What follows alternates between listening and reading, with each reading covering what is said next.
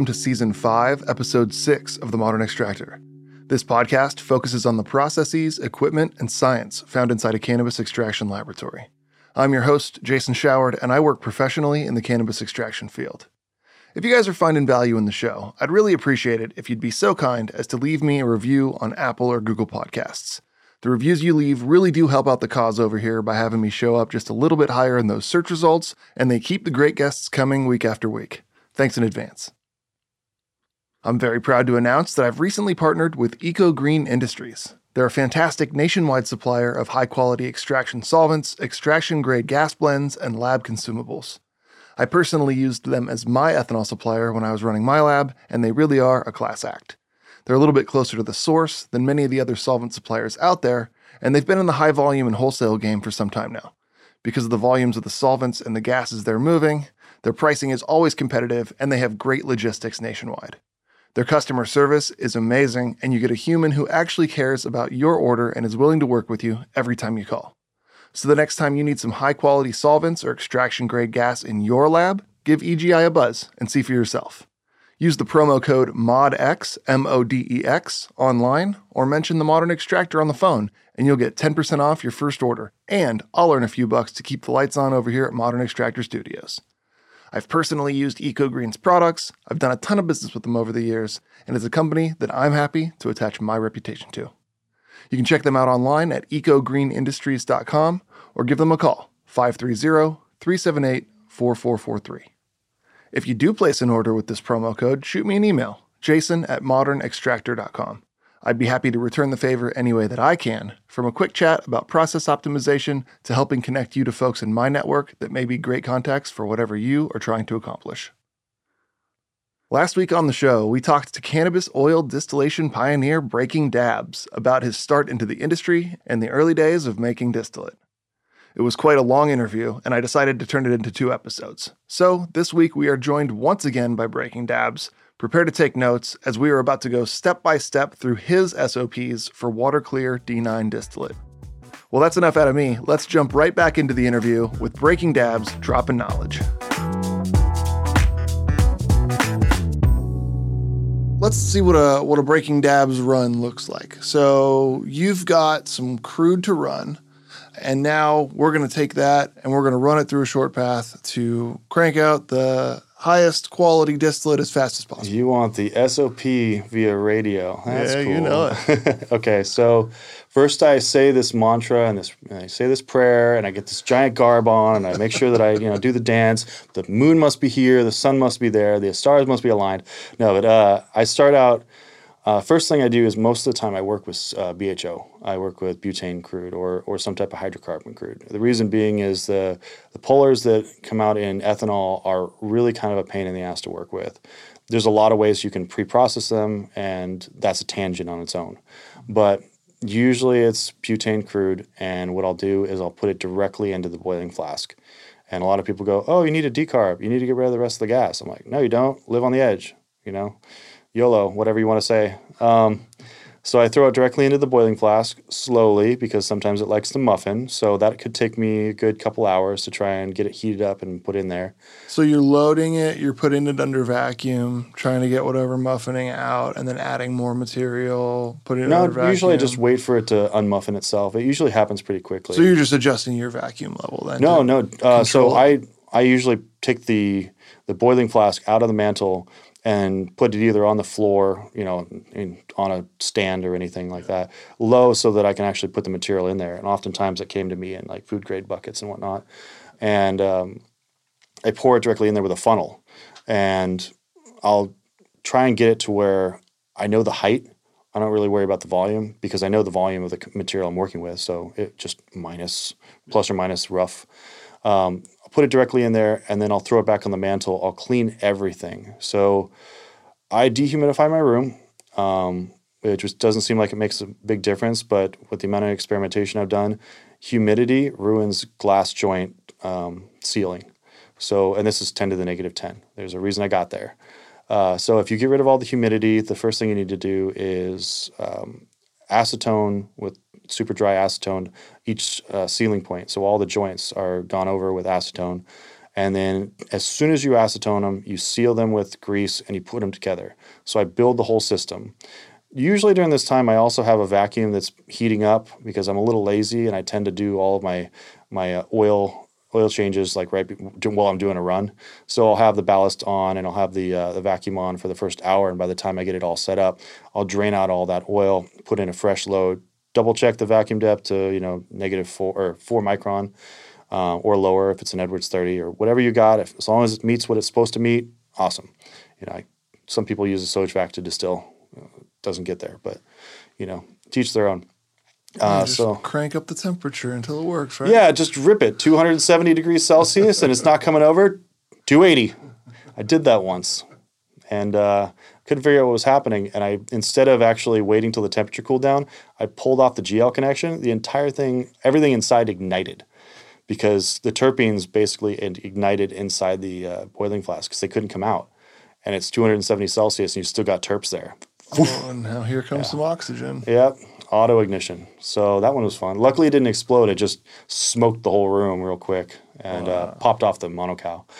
But that was gross. That was, I think, one of the only runs I've actually ruined. I've also ruined one with sodium hydroxide. I thought it was citric acid, and because somebody had changed the location of the two vessels, and I didn't smell the powder.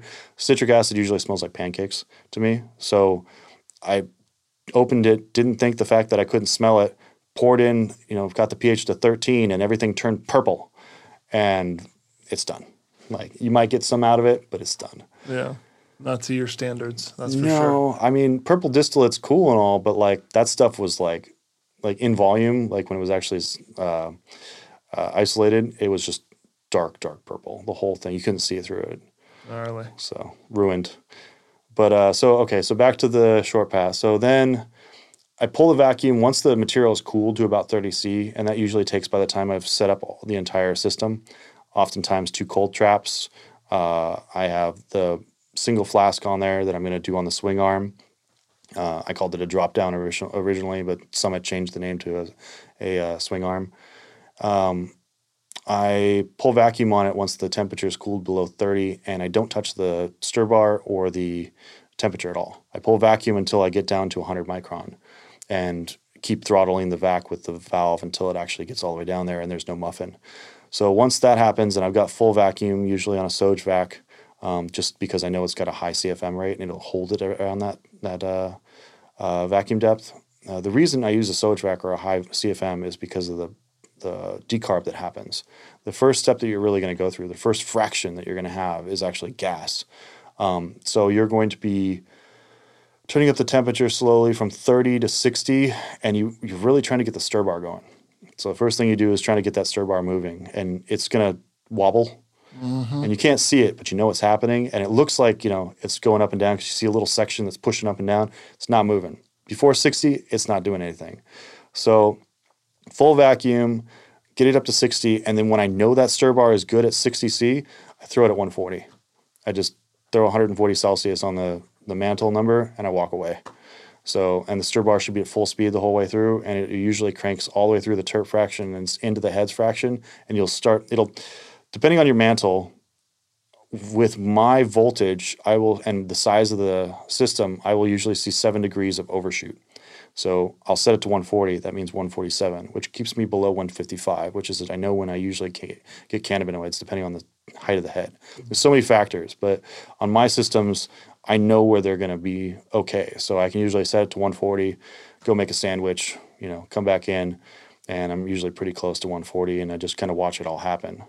So from there, when it gets to about 140 and things stabilize, I'll turn on the hot condenser to 190 Celsius, which seems a little hot. You have to have very specific tools for that. The GL connections I worked with Summit to actually get GLs that would hold that temperature and not melt and throw oil that was scalding all over the place. I almost got hit by some oil like that coming out of one of my big wipers one time. It was terrifying. Oh yeah. That you don't even realize because it's not steaming, but that stuff is so hot.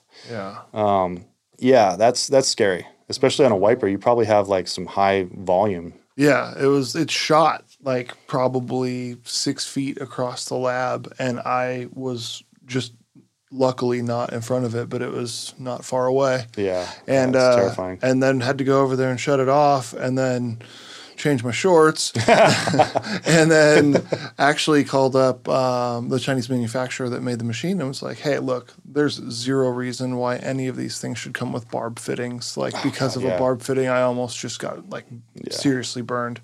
And I knew it was an issue. That's the thing. I knew that was stupid, but I didn't have the parts for it, so I just put it together. Yeah, I mean, so speaking of parts, I have actually one of those giant like tool chests, like a snap-on tool chest. It's about, I think, 6 feet long and full depth, like 24 or 36-inch depth, and it's just full of adapters.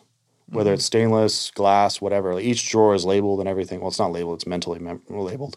I don't write anything down.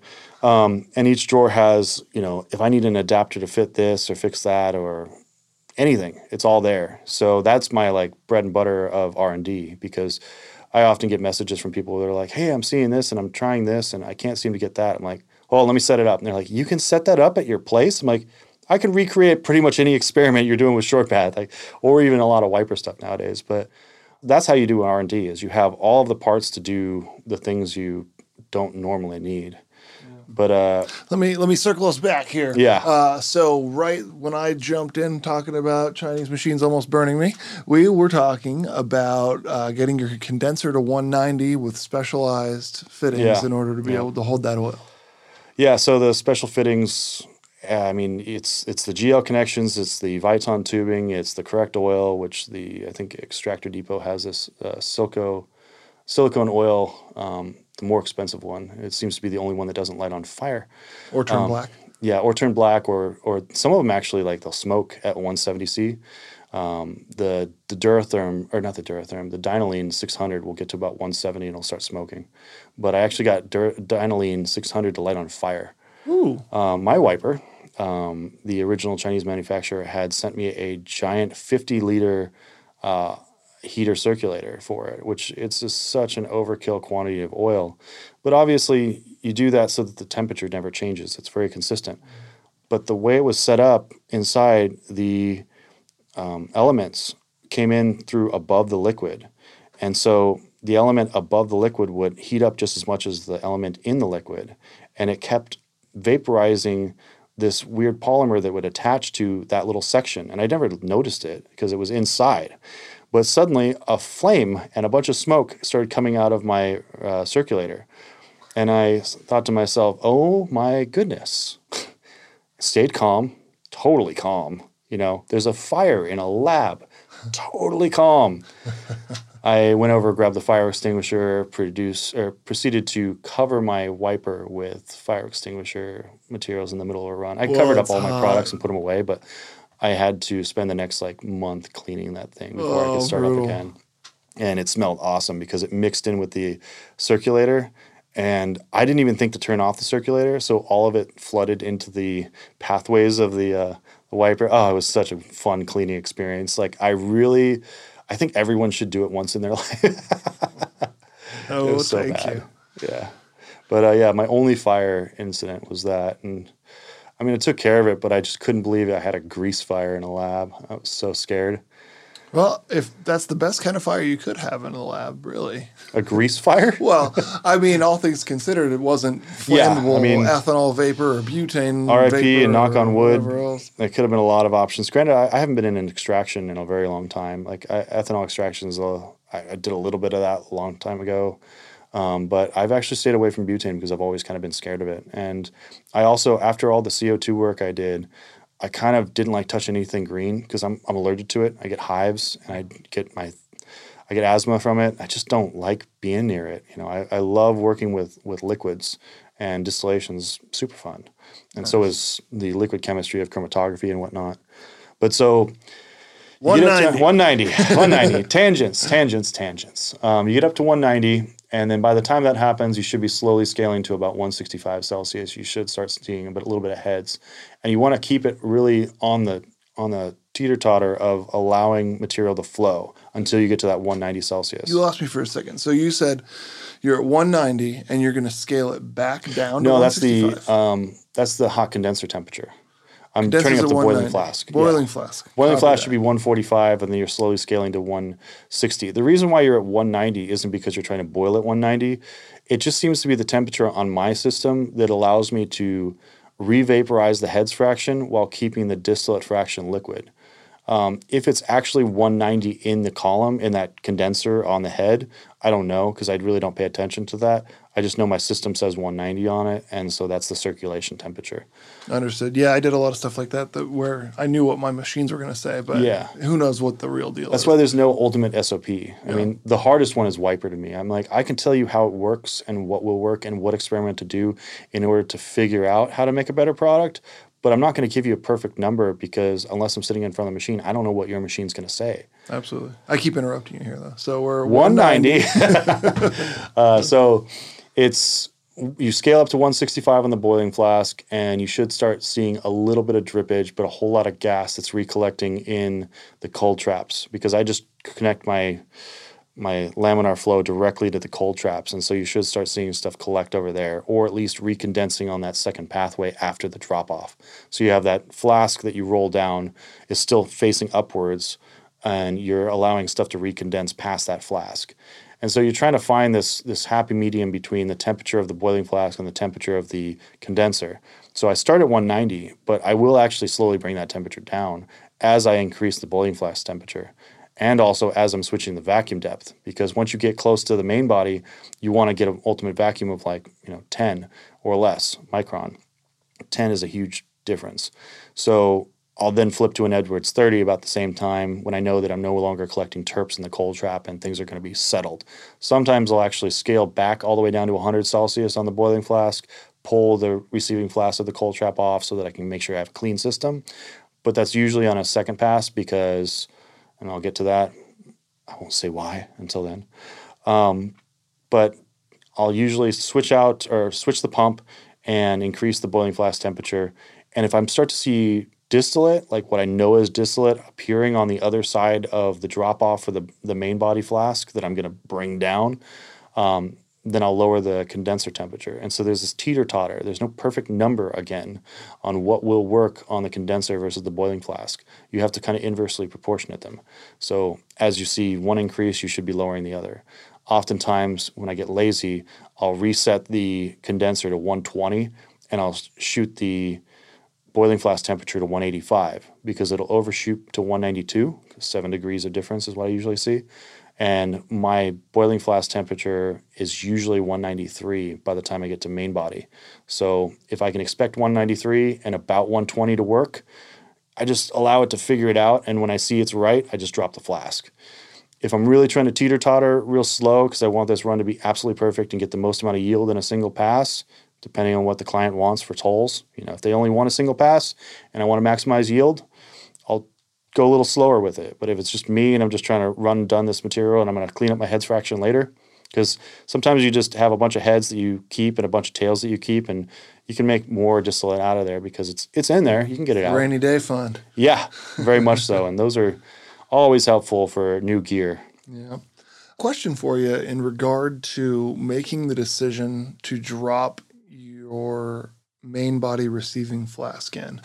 Oftentimes you hear people refer to fool's gold, which is, well, why don't you explain what that is? Fool's gold is something that looks like cannabinoids, but it's actually a fraction that's right above. It does have cannabinoids in it, but it will kind of coil, but have a slightly lower solidifying temperature. We used to use 40 Celsius on the condenser, and you could tell that it was still fool's gold because it will flow really easily and it won't coil. If it coils, it's oil, that whole concept back then. So coiling meaning collecting on the bottom of the receiving flask. And actually like spinning, a little dance that she does.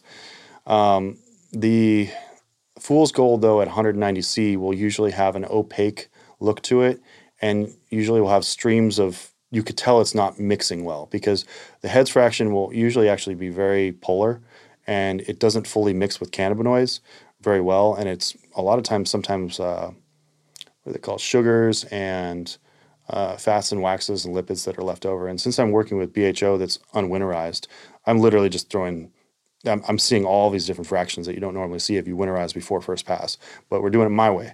So I'm throwing everything in the boiling flask, just cut it down, because a lot of reasons with ethanol, I don't want to have terps in there because they're going to stay in there when I boil the ethanol back out, and then my ethanol is no longer as useful. It can change the amount of lipids you can pull out in one pass because it'll have other stuff that makes lipids more soluble in the ethanol, like terps.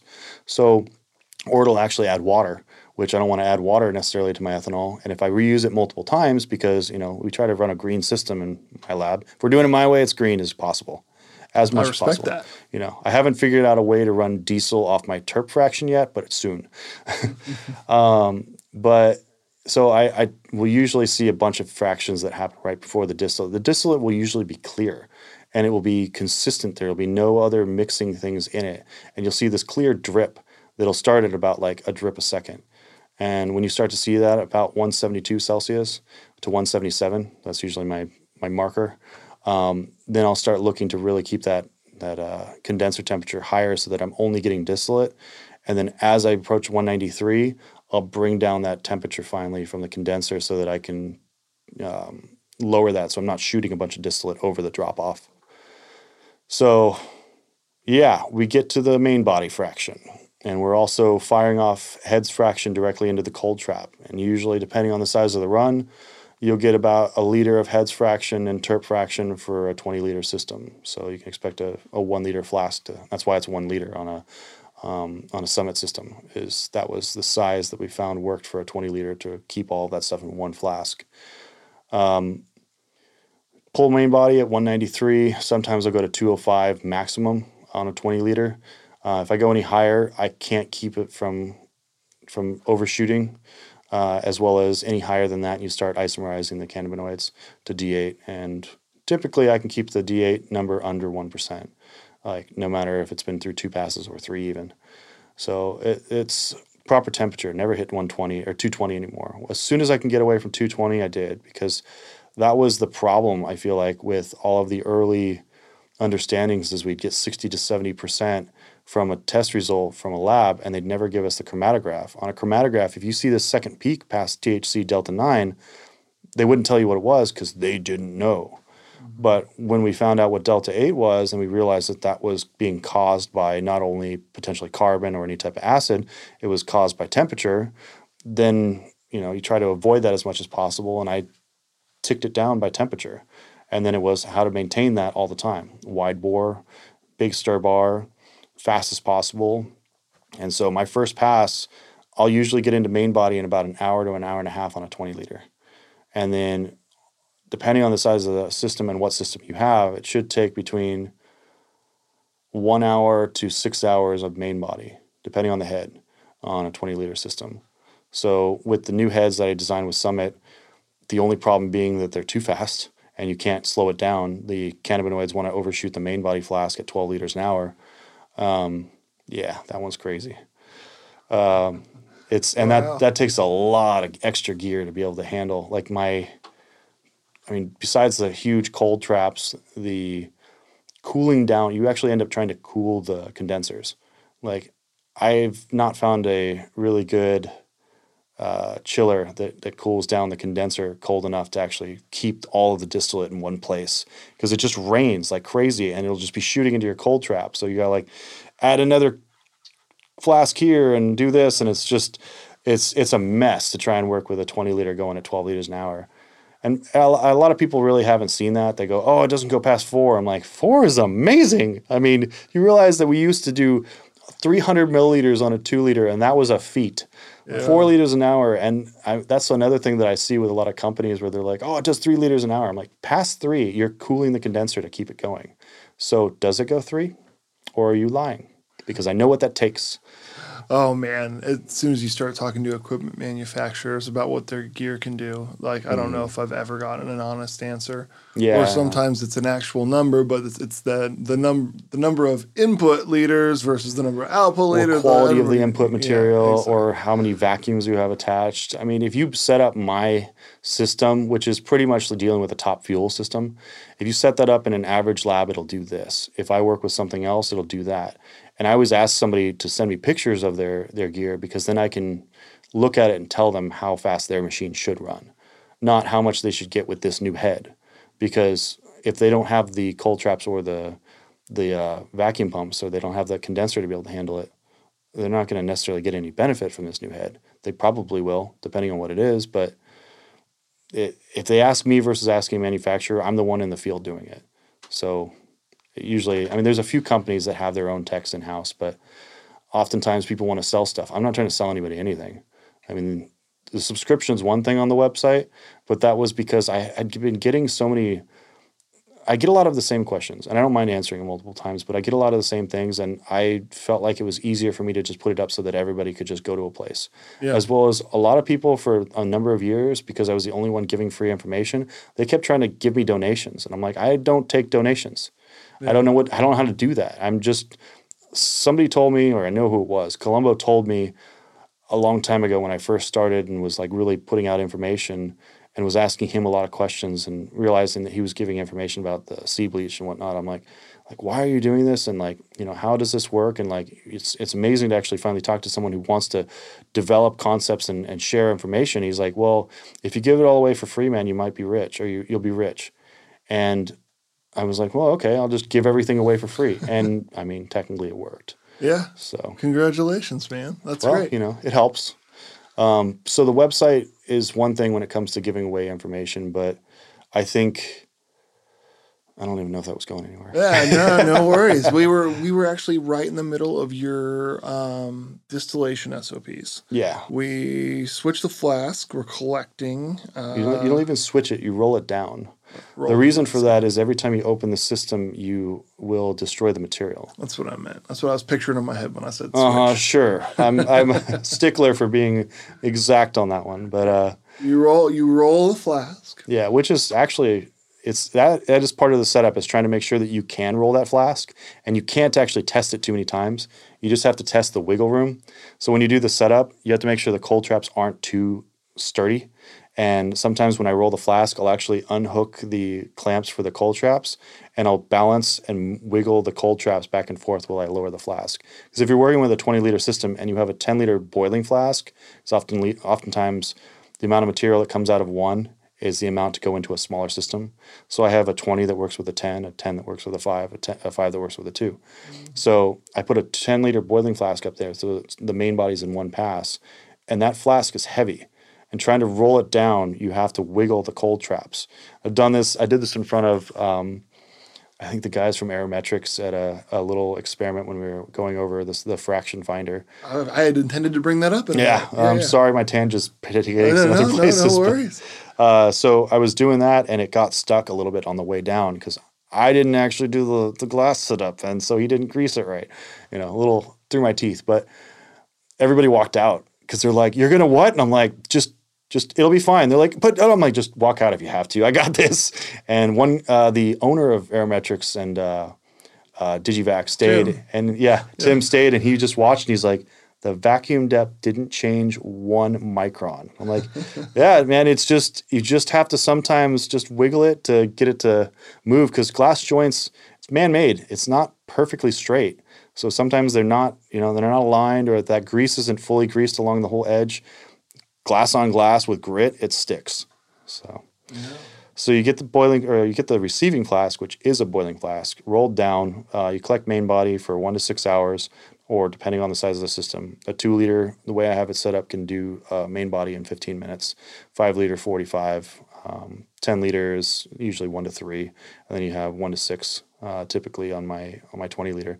50-liter, I won't talk about it. That thing's a monster. I had actually that was a feat just trying to get to run. Like the whole concept of being able to turn from 60 degrees to 120, or even to 60 degrees on a 50-liter.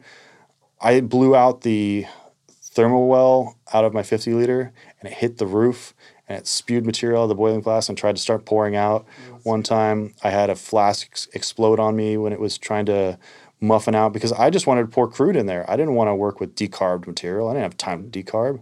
By the time you hit 50 liters, like at that point, you can almost get a wiper. Well, and if you want the control that the short path offers you, there's spinning band is an option that's similar to that. Well, spinning band has its benefits in heads fraction separation from main body, but I personally don't find it that useful. Other than that, like not to really everybody's got their own thing, and if it works for you, it works for you. I don't care, The theoretical plates that they have on them, I find head interesting. Fraction. Yeah. So the hardest fraction to remove is head fraction. That's why I have a balancing act with the condenser temperature, because you have to find that its sweet spot could be 123 or it could be 134, it could be 110, it could be 92 degrees. Well, it's a combination of the two, right? Yeah. So, but finding that everybody goes, oh, you go down by 5. I go down by 2 sometimes. Like I really try to even sometimes 0.5, because it can be a sweet spot that is really, really slight in order to get that purest fraction. Off a first pass, the main body, once it solidifies to room temperature, you should be able to drop that stir bar into that flask and it should bounce 2 or 3 times and it should sound like glass off a single pass from BHO crude. Oh wait, not from BHO crude, because you have to winterize still. But like if you winterized before first pass, because I used to do that for my 5-liter runs, it should bounce like glass. There should be no heads fraction, and all you're doing is you'll have a little bit of heads on the second pass and a little bit of tails, but it's so minor. So we got the main body. When we start to see an actual color coming up the column or like overshooting a little bit, you'll start to see kind of this yellow fraction. And if you get to orange, you've gone a little too far. But you should start to see pigment in the head. And it's usually when you've collected what you consider 50% of the amount you put in there. So if you put 12 liters, you should see 6, and then you should start to see this color. And that should be about 1 to 2 liters worth of tails after that. So at that point, I'll usually cool it to 140 because I've got most of the main body out. I'm not too worried about the tails fraction having a little bit of D8. And 140 is actually about the safest, highest temperature, but I try to go down to 100, usually if I'm going before main body, just for safety. But 140 degrees, I'll turn it down. I'll close off the vacuum, pull off that boiling flask that's full of my first pass, and then throw on a flask as quick as possible, pull down the vacuum as quick as possible, and then increase the temperature. The problem is with a wide bore setup, well, you have the vacuum that depletes really quickly. What ends up happening is that main body will shoot right back up the column. I don't know if you've ever seen that when you turn the vac back on after changing fractions. It tries to jump out. So if you turn it down to 140, you usually can avoid that rather than trying to throttle the vac. That way you can just throw the vac back on. Then you jump back up to, say, 200 to 210 at most and just try to crash it over as much as possible. Typically with BHO, you'll have a lot of the lipids in the tails fraction, and you'll have some of the lighter boiling lipids in the heads fraction, and like half or a quarter of the amount of lipids will go into the main body, which makes winterization a lot faster off that first pass. Are we pretty close to finished on this run that we just did? We just went through tails. Tails, and I'll cool it down, pull it apart. Gotcha. Yeah. So now you've got this distillate that you have that you plan to run again, but you're going to winterize first. Yeah, 6 to 7 liters comes off a 20 liter. From there, I usually fill that boiling flask. Well, I'll heat it up on a mantle because I've got a 10-liter mantle. I'll put a stir bar in it, and when it's all liquid, I'll add the same volume of ethanol. I usually crank it up to about 150 Celsius on the mantle with the thermometer on the outside of the glass, because I found if I put it in there, it might overheat, but all I'm trying to do is liquefy it. So I'll just heat it up with a hot temperature on the outside. It usually gets to about 60 to 80 Celsius on the inside before it liquefies completely. Stir bar must be moving completely. I must have a tiny bit of vortex. Then I add the same amount of volume of ethanol to fill the flask. And then I use carboys. So I use the ethanol from Summit comes in a carboy. And the amount in there, I use those to winterize in because I've already got the container. We're going green. Use them, got them. I'll fill those with what comes out of the boiling flask, and then I'll top it off to 18 liters because those carboys are easy to pour or do anything with 18 versus 20. They're a 20-liter carboy, but you put 18 in it, it's easier to pour. I'll throw those in a -20 freezer, and from there I'll wait overnight. I finally get to go to sleep that day. Usually, while I'm doing this and heating all this and transferring, it's all in one day, and I'm cleaning glassware at the same time. So I throw limonene in the boiling flask, dump out the tar fraction that's left in the boiling flask, and then heat up the limonene, and the limonene will actually clean the rest of the glass for me. And I have a couple of collectors for that, and that's something I can reuse. I can boil if I want to take all of my limonene and put it in a 20-liter flask and fill it to like 8 liters, I can boil the limonene back out and then throw out the sludge all in one batch. That way I can reuse my solvents from there. So I'll clean out the system while I'm doing this whole process, and then once everything's done, I go to bed. And usually with a 20-liter system, that could be 24 hours of time. Wow. So I'm going to ask you about this limiting thing here. I was always very reluctant to go that route because I would find that it would get hung up in my cold traps. It would get hung up and like catch in various places. And then it just shoots your vacuum right in the foot. This is in a wiper. It's not in a short path. For cleaning? Yeah. I don't have a ton of experience with short path, to be honest. A lot of times with the limonene, even with short path, you want to actually go back over with ethanol or acetone.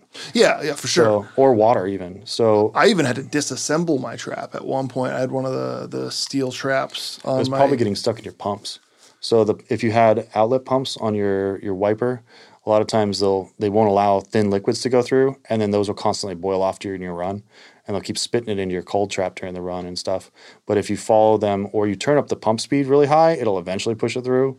Gotcha. But usually I'll do water and ethanol together or something like that, and that will usually push stuff all the way over or allow it to go through all the limonene to get out. Because if you've got ethanol in the system, that should pull into your pump, and you just clean your pump real quick. So, but yeah, it gets stuck above the outlet pumps. Did you have outlet pumps? I didn't on that machine, but after getting outlet pumps on the next machine, I will never go to a machine that does not have them again. Yeah, aren't they great? Yeah. Yeah, I can't imagine working without them because so many reasons. You get started with a run, and you have to choose a different temperature for your jacket temp, and you're like, oh. But if I could just get that little bit out and then pull vacuum again and then start over and not have that happen. Because the initial part of the run, the vacuum depth's different in the system, and it's boiling at a different temperature, so it pulls more tails fraction over. There's just such a chore to try and start off a run perfectly with boiling flasks. I hear you there. So we've got your winterized. So wait till it gets down to the negative 20. I set up my lenticular, and I don't really talk about these much because they were kind of somebody, when I first heard about it, he tried to ask me to keep it secret, so I really never said much about them. But lenticulars I got a whole episode about them. Oh, really? Yeah. They're new now, or they're around now. But when I first started with them, I was like, okay, I'll respect that. You gave me a tech, sure. Yeah. So the lenticular I'll set up. I usually use for 6 liters to 15 liters of material. I will make an addition of 4-to-1 or 5-to-1 in ethanol. So I'll have 5 parts ethanol, 1 part oil. So this is, you're further diluting it from topping it off to 18 liters. Because now you're adding 5x that 18 liters? So if I have a 10-liter boiling flask with 6 liters in it, and I top it off to the top and then pour that into a carboy, that's only about 12 liters total. I'll top it off to 18, which gives me about a 2-to-1. And then I'll split that between 2 carboys and then top them off to where they're actually at a 4 to 5-to-1. Somewhere in there. It doesn't have to be exact, but you keep it low when you do it in this way because you don't need all the extra ethanol to get through all of the extra fats. And the lower amount of ethanol will mean that you'll get all the fats out in 1 or however many passes you have to do. Because 10-to-1, typically, sometimes it'll leave some fats in there. And though it might not matter, it matters to me. I respect that. So I'll throw it all in the freezer at a 4 to 5-to-1, between 4 or 5-to-1, and then I'll leave it till it gets to negative 20, and I'll set up the lenticular. And usually for 6 to 15 liters, I can go through 1 12-inch lenticular filter, and I just grab them. I use Hayes filtration. They've got a good skid. I have my own pump set up for that. Using a diaphragm pump to push it? Sometimes. I did for a while, though, have a pump that I got from Cole Parmer that was an impeller pump. And I don't like compressors from working in the CO2 era. Like, I'm so sick of the sound of a compressor just going off and scaring me. Yeah. So, yeah, I typically use the diaphragm nowadays, though, because the other one broke and I just never replaced it. But if somebody wants it, I can get the rest of the parts. And, I'm going to be selling a lot of gear pretty soon here because we're changing directions. Nice. But, so I set up the lenticular, and let's see, nowadays, all I do is I will fire that material into that lenticular as fast as I possibly can get it in, I get it out. Because the problem with most lenticulars is they're made out of a big chunk of stainless steel, and that temperature takes a while to actually cool back down. with the IndoFab, we actually created a lenticular that has a cup around it, which I'm sure somebody else is going to make this now. But it has a cup that you can put dry ice and acetone in so that you can get it pre-chilled to -80 before you actually introduce your material. This means that you'll actually increase the amount of lipids you can remove, and it doesn't matter how slow you go through it. So I'll try to rush it through as much as possible. My lenticular can handle safely about 20 to 30 psi. So it starts to stack up, though, by the time I get to about 10 liters, I'll start to see pressure increase. So that last little bit of material usually takes a little bit longer to go through, but I found that it's safe. My end product is great. I've checked it with, 1 micron filters, nothing comes out. But -20C is what you need to be able to actually remove it. And I think it's about 20 micron is all you need to remove everything. But everybody goes to -80 and 1 micron, and I'm like, what are you doing? There's not much left. If it's there, you'll get it out in distillation on the second pass anyway. But get it through, and then I follow it with about 10 gallons of cold ethanol that I had thrown in that same freezer. That way I push everything through that lenticular cartridge, because one cartridge, once you use it, I never reuse it, and those lipids are, once it warms up, they'll go right through. So it's tossed at the end of that. So you'll only do one run on a cartridge? But it's 20 liter, it's more like 6 to 15 liters of distillate. That's a lot for one cartridge. Yeah. It's $250 for the cartridge versus trying to reuse it and the headache. I've tried them. I'd rather not have the headache, and it's kind of like doing an oil change on a vacuum pump. It's $6 in oil. Do the oil change. You're going to thank yourself when you don't spend 2 to 3 extra hours waiting for this thing to distill. Our lab was an ethanol extraction lab, so we could get away with a little bit longer use on them. Well, ethanol extraction doesn't have as much lipids. That's why you're using ethanol to do the winterization. And if you're doing room temperature ethanol, you still don't have quite a bit. You're mostly using the lenticular for particulate, which at that point, you don't have to worry about temperature because the particulate is going to be particulate no matter what. But yeah, we're doing my run. My bad. So from there, I remove the ethanol. It'll usually come straight out of the lenticular into a container that wheels over to the roto. My roto has a coil that goes into the basin, and it will take that -20C that's coming out and get it to probably about 100 to 120 Fahrenheit. So it should be hot going into the roto, so I should be able to distill that at about 10 gallons an hour out of a 50 liter. So if I have a 5-to-1 on, let's say, 10 liters, that's 60 liters of ethanol, which is about 20 gallons, I want to say. So that should come out in about 2 to 3 hours. I usually set my roto to about 120 to 130 Celsius.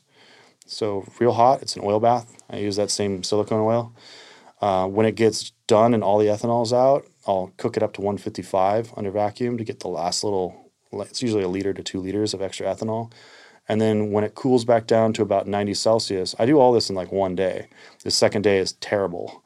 You're moving. Yeah, because I feel like once you get into solvent, get it out as soon as possible because it turns red, it oxidizes, all the different problems. If you get it in the short path, you're there till it's done. So anything as much as I can. If it's still hot, great. It takes so long to heat the stuff up. Why not work with it? Yeah. So this next process, I get it down to 100 Celsius or a little bit below, and I start introducing, without having that coil, I'll introduce heptane directly into the roto. Well, it's still under a little bit of vacuum so that I don't push heptane into the room. Mm-hmm. Even if you're in a C1D1, I'd rather not have hydrocarbon going into an exposed room, period. Don't want that life. Agreed. So I keep it under a little bit of vacuum, and it'll usually cool the material down to about 60 C or so. And I'll introduce enough to double the amount of fluid. So if I had 10 liters, I now have 20 liters in a 50-liter boiling flask. From there, I pull off that dipstick that attaches to the roto, and I introduce an actual siphon tube. The siphon tube is attached directly to a reactor. And I'll siphon out that fluid, because I'll have mixed it in the roto. I'll siphon out that fluid directly into a 50-liter reactor. Now it fills half a 50-liter reactor. You can then mix that against water wash. So if you actually want to water wash, I do water washes on everything. I've been doing them for 3 or 4 years because I just found I could get, even if it didn't look good in volume, it was water clear in cart, and that was what I was after. So I water wash, and these days I'm only water washing to prep for Mag-sil because everything I do nowadays is going through Mag-sil, or everything I was doing. I didn't know we were getting into this, Ron. I'm excited. I had all these questions to ask you later about all that other stuff. So here, great. There's lots of other powders that I like, a lot of media that I like. A lot of the reason, there's a lot of stuff that's really useful. But Mag-sil is pretty much my go-to because pesticides, anytime you've got pesticides, it's just easy to just blindfold yourself, throw it through Mag-sil. It'll get rid of most of them. And if it doesn't get rid of them, it's not allowed in the legal market anyway. So, anything chloro, forget it. Removing that is such a pain. It's so hard to do. And it's, in order to get under the detectable levels, you have to usually dilute that oil. But I go into Mag-sil for color, potency, and removing those pesticides. So I throw it into the reactor and I'll mix it against saline. The saline I prep, I have a 20-gallon. Let me catch up with you. So the heptane has been boiled off on the rotovap? No, I added it to thin it out. So you've got heptane with your oil now in the reactor. So if we're doing 10 liters of material, we've got 20 liters in a solution. Copy that. And we go in directly into the reactor because the reactor has the ability to pull vacuum. So I siphon out of safely because I no longer use my mouth to siphon. That was a dumb idea years ago. Yeah, not with heptane. No, with heptane. Probably not a good idea. I don't know why. But I siphon out of there directly into the reactor. Sometimes you got to add a little bit more heptane to get the last little bit, but one run, if I want to do for a client and they want all of their material done in one run, you can get everything out. And each transition should be able to clean the prior gear beforehand, other than the short path. The short path, just clean it with limonene, toss that away. It's fine. It's not very much. But even the carboys, I pour that ethanol into those carboys I had used to go through the lenticular. And when I do that, I'll clean that carboy out so that there's no residual material. And that first batch of ethanol that's kind of got a little bit of material will be the first thing to go into the lenticular. Mm-hmm. And then I follow everything with clean ethanol. I follow everything with clean heptane and add it to my final material. So add it to the material that's in the reactor. So it's got 20 liters in the reactor, and we're going to mix that against about 14 liters of saline. The saline I created I have a 20-gallon Blickman element heated giant vessel that's got a pour spout on it. And I got that from brewing beer. Brewing supplies. Yeah. I've got some Blickman pumps from brewing beer. Yeah. I mean, we all made some beer. Beer's good. I put them to work in the extraction industry too. Yeah. I mean, that's where it came from. I made beer at one point and I was like, this thing's great. So it's got a 240 volt heater in it, element. So I can heat up water, like 20 gallons of water in like 20 minutes. So there's a whole procedure on how to actually do that. You put enough water to cover the thermometer inside the Blickman. It's a 20-gallon vessel, and this covers all the elements. And then you pour in all of the salt that you need, and it's 20 pounds of salt for 20 gallons of water. So you may not put 20 gallons of water into this Blickman, but it's enough to cover the thermometer with the salt in it. Then you heat up that water as fast as you can to 180 Fahrenheit. Then you fill the rest of the vessel while also mixing with a mixer up to 20 gallons. And by the time it gets to the top, it's room temperature and all the salt's dissolved. Nice. Done. There you go. So you can mix it it's on tap. It's salt water on tap right there. So I take 14 liters of that and I'm going to mix that against that 20 liters. Do you know why it's 14 liters? I don't. In a 5-gallon bucket, the safe pouring angle is 14 liters. Yep. So like every little detail, I've done it so many times that it's like down to that, I've got it. That's nailed. So that one, 14 liters, I would do 20, but it's easier to do 14 and just keep that math going. And it seems to be enough. You do it one time at neutral pH, and what you're doing is you're checking for anything that's going to pop out. Like you'll have these, if you're working with ethanol, a lot of times ethanol extract will have a lot of black compounds that come out. They're an amine group that seems to be water soluble. Once you break it down, like they're water soluble, that's why they come out with ethanol. But they seem to come out when you do the water washes. Otherwise, they stay in the oil, and it's kind of grosses me out. But you get rid of those. But if you see that, you know that you can hit it with low pH and get rid of it because it'll fall into the water solution. And I've tested that to figure out if it goes in the water or the heptane. And it's low pH of about 4. So you check the pH for that. You look for any other type of emulsions, and you check for color of the water. If you have a ton of pink, you got to remove that. The pink seems to be like an oxide cannabinoid. And if you want to go for water wash or water clear or anything like that, you've got to remove that. But typically, if you're going fast like this through all the cycles, you don't really see much of it, especially with BHO, as long as it's fresh BHO. And even stuff that's a year old, and if it's extracted and put into BHO, a year later, you should still not see very much pink. But I'll do the 1 at neutral. I'll do 2 high just to remove the high pH of 8.4 using sodium bicarbonate, which is about 18 grams for 14 liters. So I've never done any water washing in all of my experience in extraction. So when you say the first 1 neutral, so that's 1 salt water setup that you've just created at room temperature. Yeah. You're going to run that through the material, and then what is needed between that first wash and the second wash? Okay. So I mix them. So as I pour in that water, I've got the mixer kind of slow. But once I get all of the 14 liters of water in there, I'll turn up the speed so that they're really fully mixing, but not too high because the glass reactors are kind of dangerous. Like use about like 150 RPMs. I'll fully mix it for about 5 minutes and then allow it to settle with the mixer at like 18 RPMs. The reason being is it'll help any emulsions to find its own place, and it'll help the heptane and water layer to separate. The reason why we use saline is, imagine you're holding a balloon in air.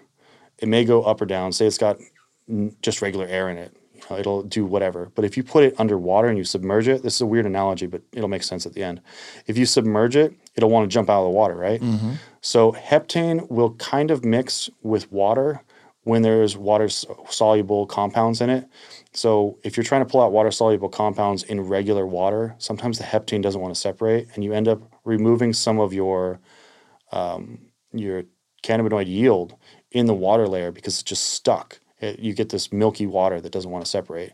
So the reason for the brine of using the salt is to actually make sure that they separate quickly. But if you get an emulsion, you have to stir it very slowly so that it finally separates. So I'll walk away while that's happening. I'll come back. It's separated. I'll look at it, evaluate, and I'll remove that 14 liters of water, or as much as I can quickly. I don't try to get that last little bit of water. You don't need that right now. You're removing that with just out of the bottom of the reactor? Yeah, the reactor is a giant SEP funnel. Okay. I mean, that's how I consider it. I used to use SEP funnels when we do 2-liter runs, but you know, at a certain point when you're at a certain size, I'm not working with a SEP funnel that's bigger than a 6-liter. Yeah. So I remove all that water as best I can, and then we put in another batch. And that batch will be pH adjusted when it's in the actual reactor. I don't adjust all of my waters prior because I don't know what I'm going to need. And even though I've got water on tap, I don't want to make like another 20 gallons of saline, and if I don't use it all, it sits. So I'll throw it in there, I'll pH adjust it, and then I'll mix it all up for another 5 minutes. So I use the reagent grade sodium bicarbonate, and that's going to adjust the pH to 8.4. If you overshoot it, it's a buffer, so you can't break 8.4, which is a safe pH. If you go above 10, you start to kind of really screw up the material, and you also can make the THC water soluble, but to a degree that's not really beneficial. I mean, it's water soluble, but for starters, if you were trying to make like a drink out of that, nobody wants to drink sock water, but that's what it tastes like. Yeah. But it kills your yield and it kills your color, all sorts of things. Making it water soluble when you're about to dump a bunch of water that you're going to discard later in there is not a good idea. Not a benefit. And it also color changes the cannabinoids. So 8.4, and I'll do that twice. So I'll drain that water. Usually it's a little bit pink because it's removing some stuff that's, I guess they're a phenol group, phenol. Is that what it is? Some type of, some pigment that you get rid of, and it benefits you. Chemistry words. I don't necessarily know what it does, but I know that it benefits the process. So I'll do 2 washes of that. That's usually all I need to get rid of most of the pink. And all I'm trying to do is just break off these things in big chunks because Mag-sil is Mag-sil. It's magic powder. So I removed two batches of 14 liters of water at 8.4 pH, and then we reverse the pH to 4.5 or roughly 4 to 5 is usually about where it's at. Depends on your water, depends on what you need to add, but I use citric acid, which can get you down to 2. So you kind of have to be careful, but a spoonful of medicine makes the medicine go down. A spoonful of sugar makes the medicine go down. So I use about a spoonful of citric acid in 14 liters, and that usually gets me to about 4 to 5 pH. Okay. And I do 2 of those washes, and it'll usually be crystal clear, but there's a lot of stuff it pulls out, and it's amine groups, it's stuff you can't see in the water layer, but if you put heptane above it afterwards and switch the pH, you'll see all sorts of stuff end up in the heptane. And it also, the reason for going for the low pH is Mag-sil has a pH of about 10.6 to 10.9. So it has a pH to it. So if there's any residual water, or if there's any water in the Mag-sil, it will react at a high enough pH that it'll actually ruin your product, which is a lot of reasons why I ended up getting that unicorn piss, the purple distillate, is because the Mag-sil, without pH adjusting it before going into it, you'll actually scorch it. Okay. So now we're going into Mag-sil. We've already gotten all the water out, and I use a small SEP funnel out of my reactor to remove that last bit of water. I try to get everything out, spin everything in the reactor, and then remove any water that shows up, and just keep checking it about 3 or 4 times. You can actually add sodium sulfate to it, and that'll really remove any extra water, but I try to just do as best I can.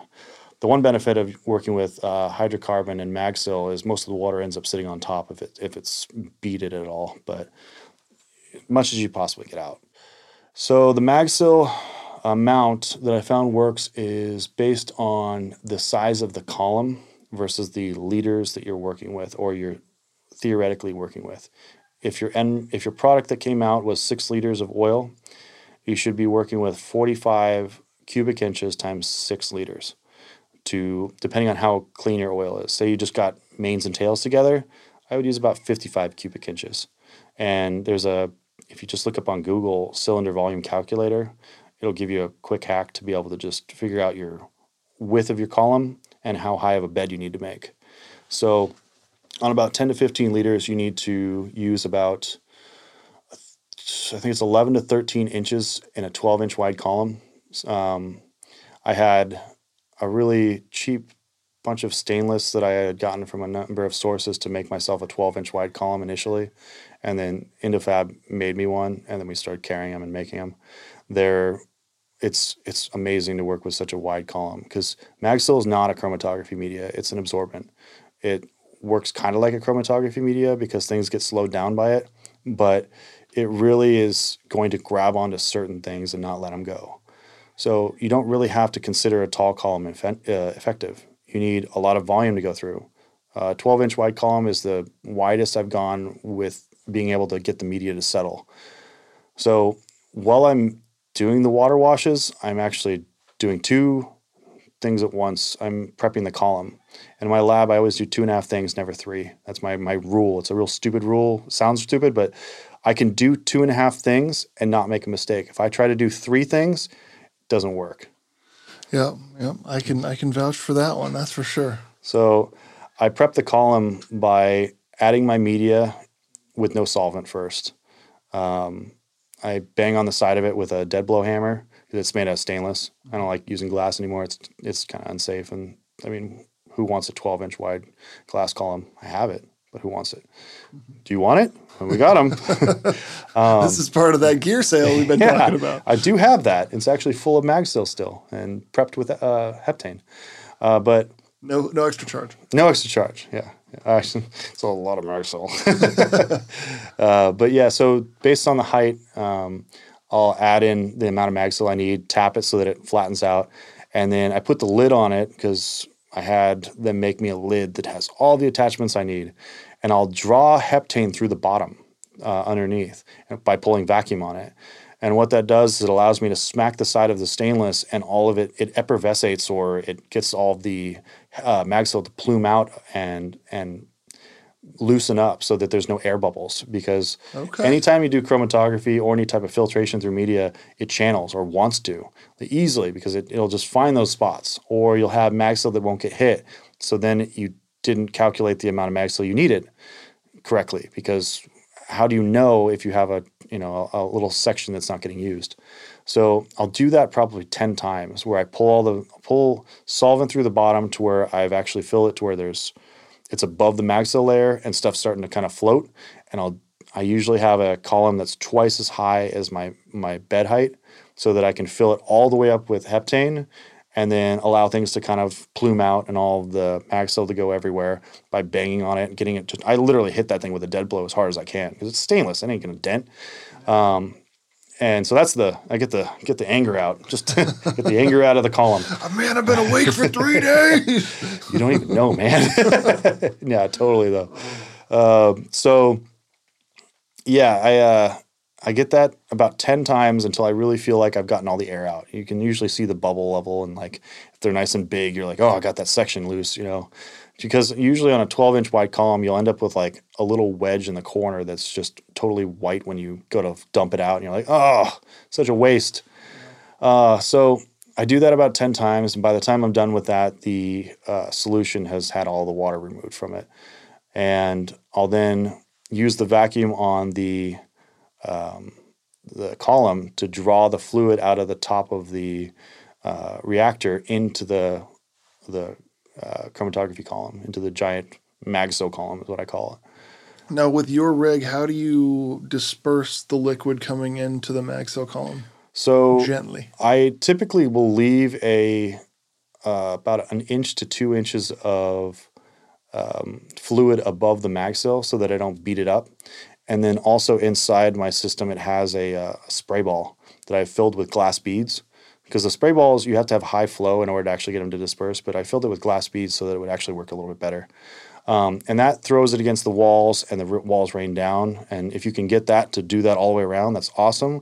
But it also throws some stuff straight down and out at angles and whatnot. But it kind of beats it up pretty evenly. Okay. I've tried spraying it in directly through the top. It doesn't detriment too much. If you overshoot the Mag-sil quantity by like 1 inch or 2 of height, you're usually safe, as long as you don't pull it in too fast. But I leave that extra liquid layer so that I also don't beat it up too much. And then that first little batch of, I fill it up probably about 1/4 of the way, let that drain into the system so that I'm really into the cannabinoid fraction before I really fill the whole vessel. Because if you dilute it any more than like a 1-to-1 of heptane or a 2-to-1 heptane, it tends to run past the Mag-sil a little bit, because there's so much room between each molecule. It doesn't necessarily have a chance to see Mag-sil all the time.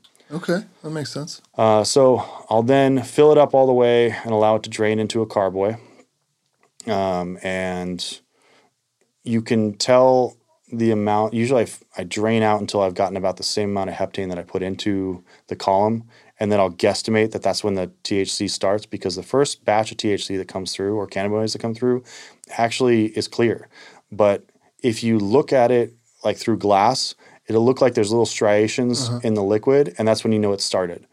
But if I figure if I put the same amount of carboy, if I put a carboy of heptane into that column, I should get a carboy out before I see material. So you kind of close your eyes and guess at it. I know you've gone back and tested that heptane after it comes out. Oh, yeah, there's usually nothing. I mean, if there is, it was probably residual on the walls or something, or still in the heptane from before. But yeah, it's usually pretty close. And I usually switch it early just because I want to get everything.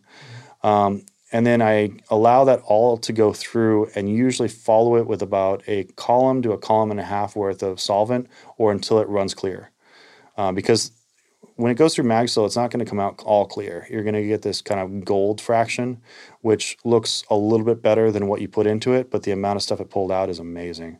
So going through Mag-sil, you should then go directly back into the reactor. So because I want to clean every system before I go on to the next system, the heptane that's going to follow it into the Mag-sil column, I put into that reactor and just suck it back out. I've spun it a little bit to kind of clean these side walls. And then by the time I've gotten all of that stuff done, I'll just throw it all back into the reactor. And it's usually about 40 to 50 milliliters, 40 to 50,000 milliliters, so 40 to 50 liters of heptane solution. And with a 50 liter, you should have about 10 liters of volume room. And I mix in another another bucket of saline after that. So I've got to redo another saline wash. The reason being is because you want to buffer any possible high pH that the Mag-sil caused to the oil. You have to fix that just in case. So I hit it again with 2 washes of citric acid at 4 to 5. The reason being is the first one might only get you down to 6 pH on the material, and the second one definitely gets you down to 4.5. So always 2. And that's typically 5 14-gallon containers, which ends up being about 20 gallons of water, which is why I use that 20-gallon tank, because it's the exact size I need for this entire run. My run size is typically 10 to 15 liters. And this is still day 2. So from here, that's quite a day. Yeah, it's usually that second day ends up. I mean, the first day can be between, I want to say 14 to 24 hours. Second day can be between 14 to 36 hours, all in one shot. No drugs. So caffeine, lots of caffeine. But no, there's ways to keep yourself awake with crazy hours. And I learned them way sooner than this.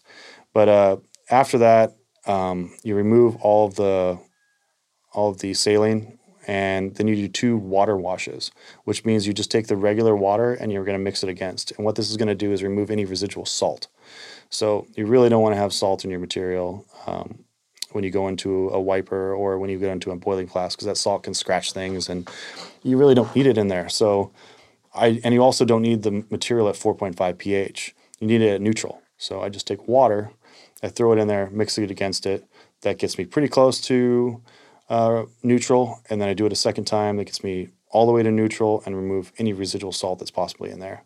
And those 2 water washes, it should be really difficult to actually mix that water into the oil because they are so polar and nonpolar. So it should really stay separated, and you're just trying to mix it against it as fast as you can. Mm-hmm. So remove all that water, every little bit you can, and then I suck it back into the roto through that hot loop. I've heated it up to about 120 C, and it's already going with a full vacuum and a cold trap on it. I always use a cold trap on my rotos because I run them so hot. Usually I use a Savant at negative 106 C. So from there, pull it back into the heat loop, into the roto, 120 C. I've only got about 40 liters of heptane in it, so that should take me no more than an hour or 2 hours to remove all that solvent. And from there, I'll heat it back up to 155 C again and try to remove any residual heptane while it's under vacuum. And from there, while it's still hot, I will usually let it cool down to 100 C, and then I'll pour it directly into a boiling flask. Or when I go into a wiper, I have a siphon tube that actually goes into my roto, and I can draw directly into my hopper for my wiper. Oh, that's great. So you never have to pull it off there. And since you got an oil bath, you don't want to really mess with that. Yeah, that was my first response. I think I'm actually on a thread on Future 4200 talking with King of the Kush about that, about like, man, how do you even deal with an oil bath on your roto to run so hot? Like, no, thank you. I don't want to mess with that. But that makes more sense. It's really messy, and it's also pretty dangerous with a 50 liter because, I mean, I got some serious hands, but trying to hold on to a slick ball covered in oil and trying to hold it in one place while you pour out of it, no. You can wipe that thing down with as many paper towels as you want. Waste all the paper towels, we're still going green here, guy. So we're gonna make sure that we actually not waste a bunch of paper towels. So I try to siphon it, and I found that if you just unscrew the ball, roll it over to one side, and then just keep it in place and put the siphon tube in, which is made out of stainless. So you just draw into it with vacuum on the hopper cart.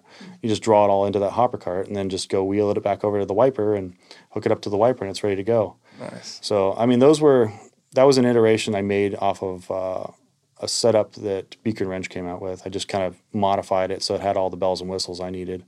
And I made they put a heated line on it, and so I attached the heated line to the top. So it's usually attached to the pump and goes into your wiper. Mm-hmm. Attach it to the top and use the heated line to keep the stuff still fluid, because if I removed all the heptane and it's down at 100 C, it might actually clog that tube and not get into the hopper. So I actually heat up that line and attach like a 2-foot stainless tube, just some more stainless tube directly into the hopper.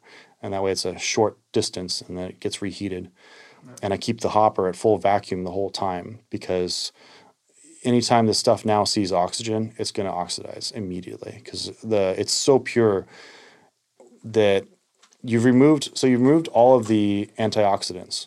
Like, there is antioxidants in cannabis. And the reason why some people's oil doesn't oxidize is because it actually has antioxidants that are ingrained into it, or which are impurities. Impurities, yeah. And we're going for high purity. Either that, or it's got a lot of people use vitamin E because it's an antioxidant, or they used ascorbic acid, and those things work. Citric acid even works, but those are contaminants to me. I don't want any of that stuff in this oil. We're going to try and keep it as pure as possible, not touch it with anything. So from there, I mean, I would normally nowadays go into a wiper, because short path for first pass, wiper for second pass. Short path is great at heads fraction. Second pass on a wiper is great at stripping that tails fraction. But if we're going back into a short path, I've taken that ball off, cleaned it off as best I can, and poured that material directly back into a boiling flask. So from there, I'll set up a perfect system of short path. Everything has been cleaned thoroughly, acetone washed. All the joints have been prepped, and there's no sealing issues that are going to happen. All my stainless has been cleaned thoroughly. I usually acetone wash those too. And the pump gets down to -4 or below, or it gets tossed to the side. I usually have 3 Edwards 30s or Casogen CRV 36s kind of rotating, depending on what's the cleanest. That'll be my second pass pump. And then I'll also attach a diffusion pump and a Soj vac. So the Soj vac, and that's why I have that extra manifold. That manifold made it so that I can put the manifold on top of the Soj vac, and then it has 2 arms that usually one goes to an Edwards 30 by itself, the other one goes to a diffusion pump into an Edwards 30, or some combination of the sort. You prefer diffusion over turbo? Safer. If you've ever had anything break near a turbo, like glass break or any type of oxygen, that thing can become a bomb. It will launch. It's a turbine pump. Literally, they're spinning blades. They don't care if it's like there's no air or if there's air. And if they see air, especially on a short path where there's a lot of glass that could potentially break in the middle of a run for any reason, that thing can rip its way out of there. And from what I've heard from the owner of Provac, he said he's seen one actually go through a wall, like a cinder block wall. And maybe not the small ones, but I mean, I don't really want my whole $40,000 glass system getting torn apart by this thing and then possibly getting hit in the head by a turbine going flying. So fair enough. And also vapor can cause it too, because it can destabilize the blades and then get thrown. They're going around at about 45,000 to 62,000 RPMs. I don't want to risk that. A diffusion pump can light on fire. Yep. But it's really rare, and usually all it does is it'll smolder the oil and turn it into a polymer, and then you just got to clean it out. So I've never had that happen. Knock on something that's not here. But typically I use diffusion for those reasons. Okay. But I like keeping my diffusion pump and my Edwards 30 clean. So the Soj vac will remove the first couple fractions because there'll be some heptane left in the material. For a 20-liter system, like 10 to 15 liters of oil, there will usually be about 1 liter of heptane in it. Still, even at boiling flask of 155 Celsius on the rotovap, because you just can't get it all out until you start really heating it under good vacuum. So from there, I set up the short path. I pull down as best a vacuum as I can with the Soj vac, and then I cook it to about 140 Celsius with the Soj vac, and that'll usually remove most of the heptane into the cold trap.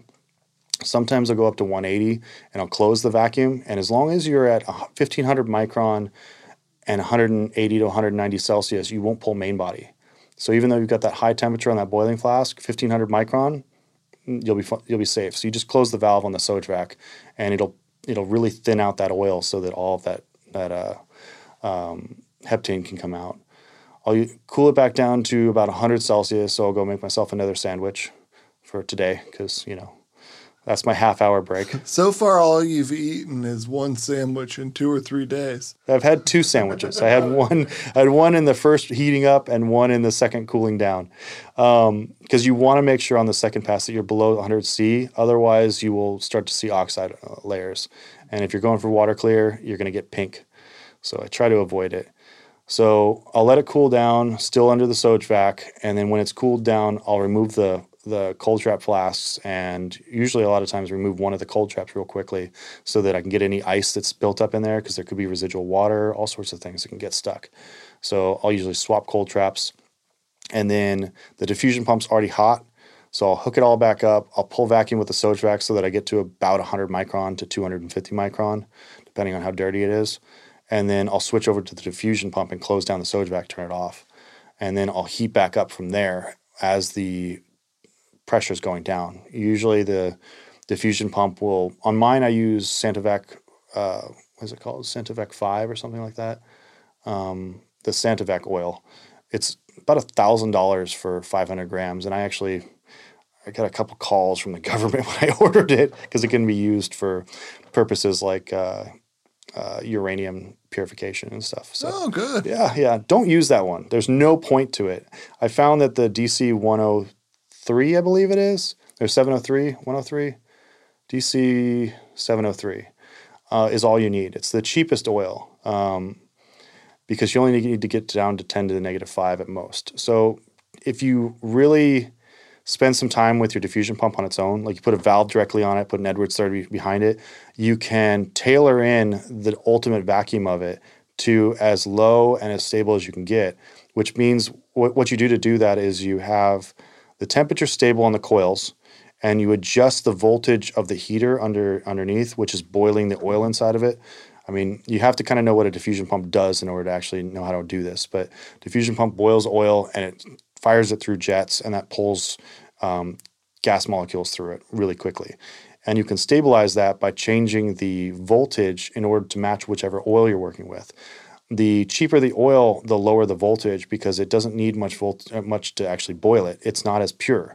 They each have their own vapor pressure at 25C, and you can tell how good a diffusion pump oil is by how low of a vapor pressure it has, which you can actually use THC as a diffusion pump oil. If you didn't worry about the oxidization and polymerization, it like eventually occurs. But that's something I've looked into building heads with. I've designed a head that works like a diffusion pump in order to purify the heads fraction out of it. So with the series of jets, you can actually get it to reflux, and that will actually get the heads fractions to come out. And I haven't made it yet. I really wanted to make it out of glass, but everybody that I've talked to is too scared to try and make it because it's complicated. But because you have to actually make it almost like a ship in a bottle. So It's pretty difficult, but it would look really cool. Yeah, that in glass would be ridiculous. Yeah, it was just so pretty though. I want a 2-liter one. Just one of these days, somebody make me a thing. So usually use DC 703, and if you get the voltage correct, I use a attenuator to actually adjust the voltage down to about 180 volts versus 200 on mine. And it's 188 or something voltage. And from there, I'll see the vacuum stabilize about 10 to the negative 6, which it should only get to 10 to the negative 5. So you're making the decision to adjust the voltage on the heater on your diffusion pump based on the stability of the vacuum on your vacuum gauge. Mm-hmm. Okay, interesting. Yeah, and you don't have to. You can usually close your eyes and it'll definitely work. But if you don't do that and you're using too hot of a temperature for some of the cheaper oils, it'll push the diffusion pump oil either into your Edwards 30 or back into the system. So I try to keep the diffusion pump oil specifically out of the pump. If it goes to the cold trap, it's not a big deal. But because, even if it's in the system, it's not getting past the cold trap. You're pulling in one direction. But the diffusion pump oil inside the Edwards 30 will typically actually make the vacuum on the Edwards 30 go up, which can make your diffusion pump less efficient or turn off. Because you have to be below 50 micron for that diffusion pump to turn on. Otherwise, it doesn't. Some people are like, oh, my diffusion pump doesn't work. And I've gotten a couple diffusion pumps because they're like, it doesn't work. And then I put oil in it because there's no more oil in it because it all got sucked into the pump, and suddenly it works again. It's there's such simple systems that really you can't screw them up unless the heater dies. So I've already gotten that stabilized. I know that works. So I've got the vacuum depth down to 10 to the negative 6. I open the vacuum to that. It gets down to 10 to the negative 4 to 10 to the negative 5. Usually 10 to the negative 5 within a short path 20 liter. From there, I go for main body, and it's the same principle of starting at 190 Celsius on the condenser, and the boiling flask is about 140. So I start the inverse relationship and start bringing up the boiling flask temperature and lowering down the condenser. And you'll usually end up at about, with 10 to the negative 4 or 5, you'll end up with about 140 to 160 Celsius on the condenser and about 178 to 193, depending on how fast you want to go, on the boiling flask temperature. And that's usually where it stabilizes. The reason why this is higher on the condenser, sorry, nobody sees my hands. I'm sitting here doing puppets, but the reason you see a higher temperature on the condenser is because the oil is more pure. There's less heads fraction in it. Anytime you have a lighter boiler next to a heavier boiler, it will drag it through a process. People know this because they lose terpenes to their butane. The butane goes back into your reservoir, and your shatter is now odorless. So the drawing of that, the process of drawing that is what you're trying to avoid. But because there's not much heads fraction in it, it's easier to use a higher condenser temperature and still get most of the distillate. This stuff, when it's water clear, should literally, you have to chip at it with like a screwdriver or something to actually get it to break apart when it's room temp. Okay. So back in the day, I mean, we're talking about short path. I didn't have a gear pump on my outlet. I was just doing it into a flask. So once I got that temperature correct and I was only seeing main body drip, you roll down that 10-liter flask or 20-liter flask, depending on how much is going to be in there. If you're doing a 10-liter run, I put it in a 20-liter flask oftentimes just in case it's more than 10-liter can hold, and just so it's not so awkward to try and like take that flask off and stuff. So I'll roll down the 20-liter flask, and then I'll just capture main body at about 193 Celsius typically. Fast as you can go without pulling that yellow fraction over. Once I've gotten all that, you'll start to see a little bit of a color change, as well as if you have a vapor thermometer in the actual head, you should see a 6-degree increase in temperature because it jumps up to the next boiler, and you'll start to see this color change, and that's when you switch over to your tails fraction.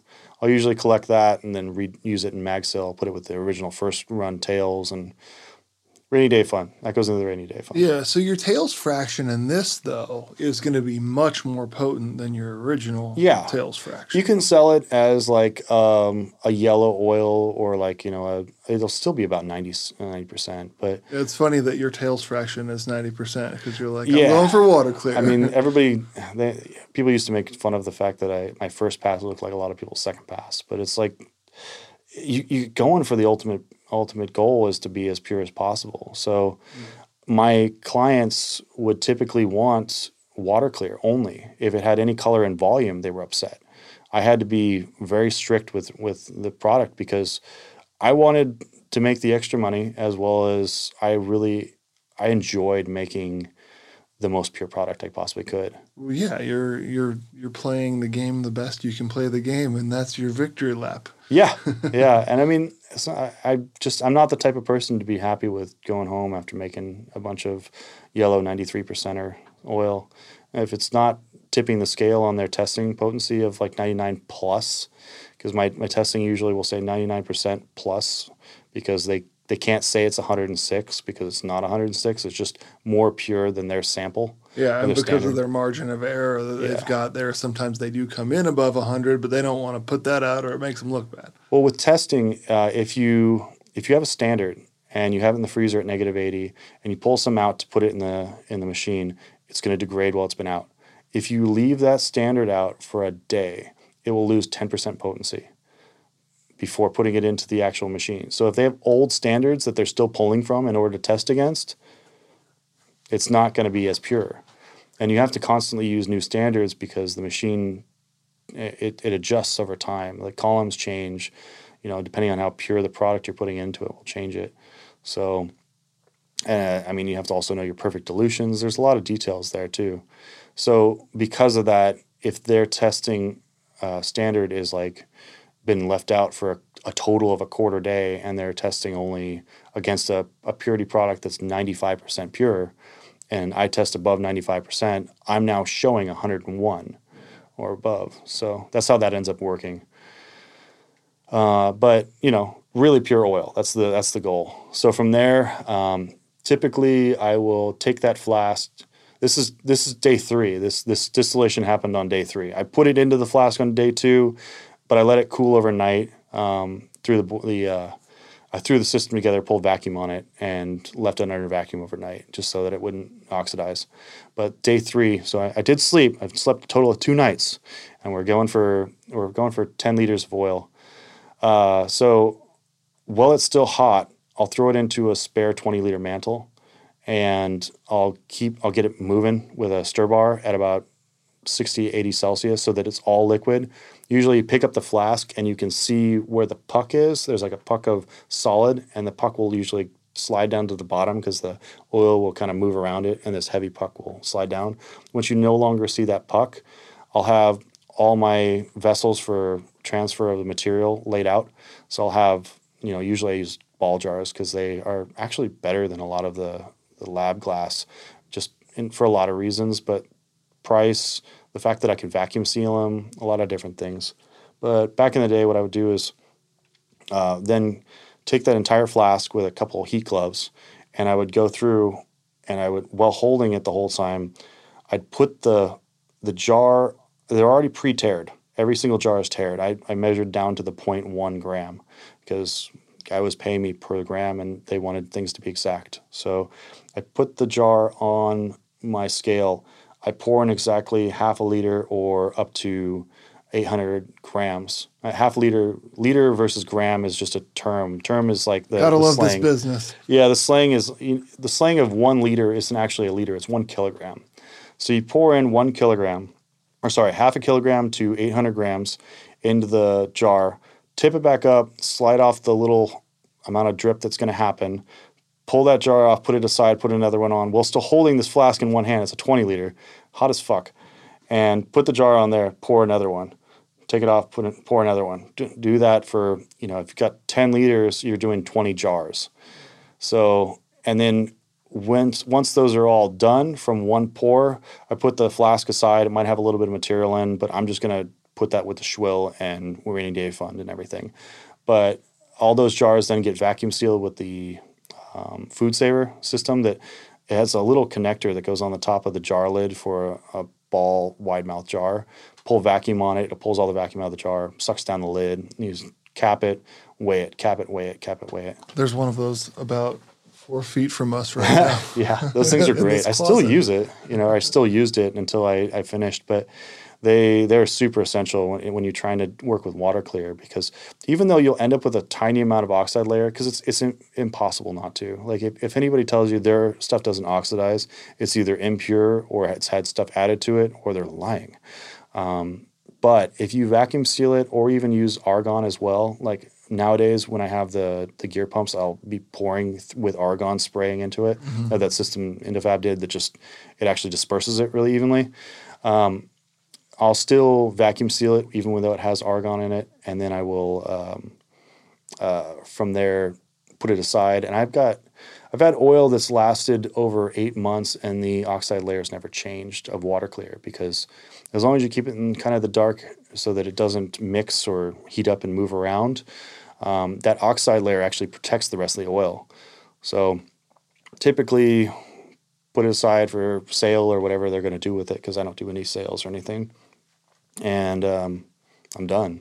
Nice. So that is 3 to 3.5 days total. That is a marathon of a run. I thought I was going to be getting like a 6-hour short path SOP out of you when I asked that question. Oh, you asked for the whole thing. Should we cut this out? No, this is gold, man. I was eventually going to try to pick parts of this out of you as we went along, but I got the whole process, and that's fantastic. That's pretty much the same thing happens with a wiper. I just have very particular ways I run a wiper. And I found I'd get the same product in a little bit less time, but a lot less cleaning.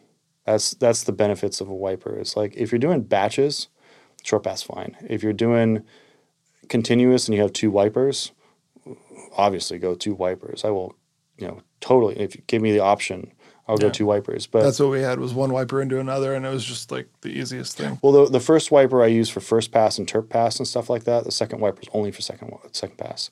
But I don't do it. I still do that separate area where I'll do winterization after that first pass in a wiper. And I'll do the Mag-sil as well. So there'll be heptane going through that second wiper. That is very unique to you. I've never heard anybody else describe doing things like that. Winterization? Yeah, the winterization after the first pass. Yeah. A wiper, I mean, you can do the same thing. The lipids are just a slick. The main problem ends up being any granule pieces. Like if you get BHO that has they burst one of their filter plates or their papers or whatever, you'll end up getting a lot of material, and that can gum up the pumps. But for the most part, the wiper doesn't care. You can throw pretty much anything at them. The pumps are what get pissed at you. Mm-hmm. Yeah. I bought a lot of pumps. I fixed a lot. I learned how to pull the gear pumps apart and tear into them. The worst one is ethanol sugars. That's why I bought a lot of pumps. Yeah. You burn out the gear, the motor. Is if you just keep it going. You have to usually take those things apart and start from scratch, and sometimes they don't come apart. The Chemtech ones, they are pressed together with a arbor press, and so you can't take those apart even if you want to, unless you have the specific dies to pop it apart. Because I tried on one of those. Is this things. a recent machine? Last 3 or 4 years, yeah. Okay, yeah, I was just talking to him at BizCon this year, and they had mentioned a new gear pump. So okay, maybe that has to do with it. Probably one of the reasons. They're also overkill.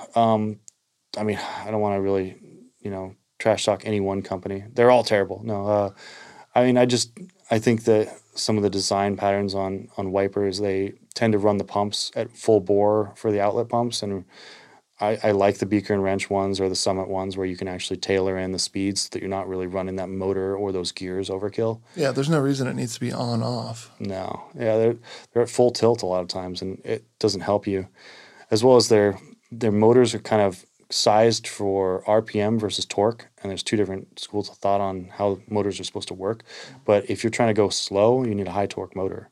And a lot of times we're only running at like 6 liters an hour. So you need a torquey motor that can handle those low speeds, especially on the tar side if you're only getting about like 1 to 2 liters of tar at an hour. And I want something, especially on a wiper, that I can fine tune so that I can really dial in how fast it's moving so I can walk away from it and I'm not going to get buildup on one side or whatever else, I used to do that on my wiper. I'd actually turn my outlet pump off on the distillate side and allow it to fill to 2 liters because my 8-inch could handle filling 2 liters. Then I could fill 4 jars at once. But you have to come back in 33 minutes. Depending on how fast your wiper is. I mean, my wiper was running over 3 liters an hour on the distillate side. So that was about 33 minutes. I could go between, if I really needed to, I could run to grab food and then come back. Dude, you get stuck in traffic and you're stressing. It's 12 minutes there, 12 minutes back. I call. They already know my order. It's laminated in the back. I go to the same place. I'm a creature of habit, and I go to the same place to get food, and they literally have my order laminated. So. I love it. I walked out of the lab one time down to 7-Eleven just to grab a snack because I'd been in there forever. And come out and it was like, it's light again? Yeah, exactly. And then I got caught up. I think somebody I knew pulled up at the gas station next to 7-Eleven, and I'm talking to them. And then like mid-conversation, they didn't exactly know what I did for work. Mid-conversation, I'm like, oh, I gotta go. Just take off running. Yeah, took off running because I had forgotten what I was doing. Yeah, I used to put cameras up to be able to handle all that. I mean, there's cameras in the legal spots, but in general, like I would put one that was just like a little camera that would face the thing so that I could see it while I'm like, and I'd like, oh, it makes me feel comfortable while I'm out, because if you're out and something's running, even though you know you're going to have time, you're still just fretting the whole time something's going to go wrong. Well, anybody that's ever cleaned oil up off the floor never wants to do it again. You have to throw it all away. So not worth it.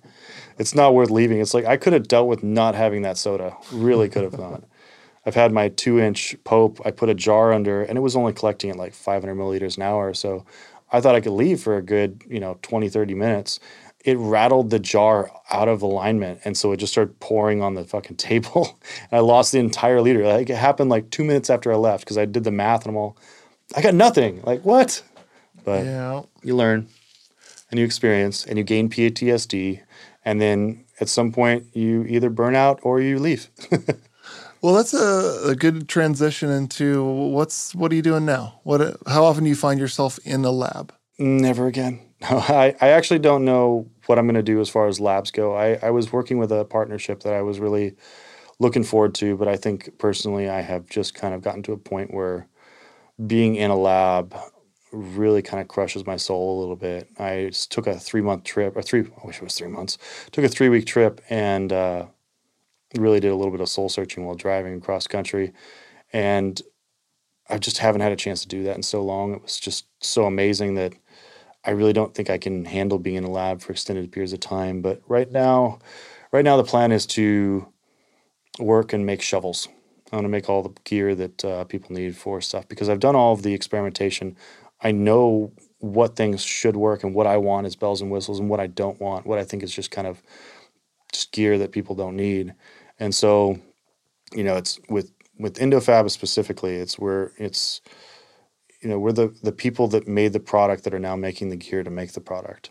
So yeah, that's the best people to deal with. Yeah. I mean, especially if you have troubleshooting questions or you want something custom, because a lot of people kind of come with like a rough idea of what they want custom. And you're like, I know how to make that work. Doing a dual cold trap, like what type would you want and how big? They're like, oh, I don't know. I want it big enough to do this. And oftentimes the person will just make you something just to make the money. But it's like, I know exactly what would work based on the system because I've tried them all. I will have them all for sale. So, yeah, I'm going to make shovels, I think, for now. But overall, I think personally, I'm going to separate myself in a lot of ways from industry-related stuff. My Instagram, I almost kind of set a fire on my Instagram and just have waited till this fire. Yeah, I've waited till it pretty much burns itself down. I really have put my opinion out there rather than making posts, mainly because I just haven't been spending much time learning new things. And the posts have always been my journal and then sharing what I've learned. But if I'm not learning anything new, I have nothing to provide.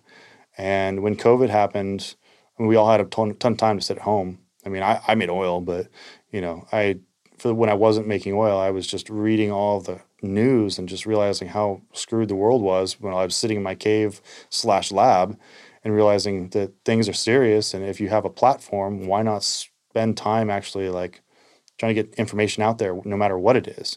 So taking 20,000 plus followers, which it was up to 25,000, and I have burned it down by 5,000, which includes probably some people I've added or that have added me, but also I've blocked a ton of people. I've just disconnected. But I felt it was more important to shed a light on, at least with the science with COVID for a while, where I'm like, here's ways to actually protect yourself. Here's how masks work. Here's why what you're seeing on the news is not true or is true. And then I'm absolutely rights activist. I will not say something if something happens. So said a lot about that and had a lot of death threats, a lot of people that hated me for it. But I mean, I'm going to let it burn down because, to be honest, I'm kind of fed up with a lot of stuff, not just with this industry and with people's integrity with either their green taxing things or selling you a product and lying about it, like with the D8 market. I really try to separate myself from all of that, but also say something because I can't be quiet. I was quiet as a kid because I had autism, but once I was able to have my own voice, it's hard to shut me up, as you've noticed.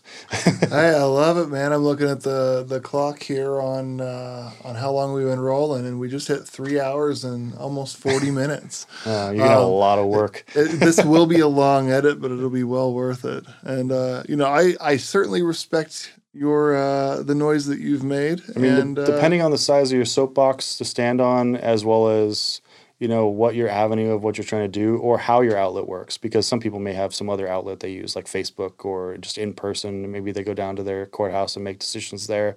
But if you've got a big soapbox, I feel like a lot of the companies will be like, hey, why do you bother with that? I mean, like, isn't that ruining your reputation? I'm like, it's not ruining my reputation. It might be ruining my fan base. But to be honest, if you're not doing it and you have that avenue and you're not doing anything else, why are you not using it? Like, I feel like you're too scared to lose money or lose followers.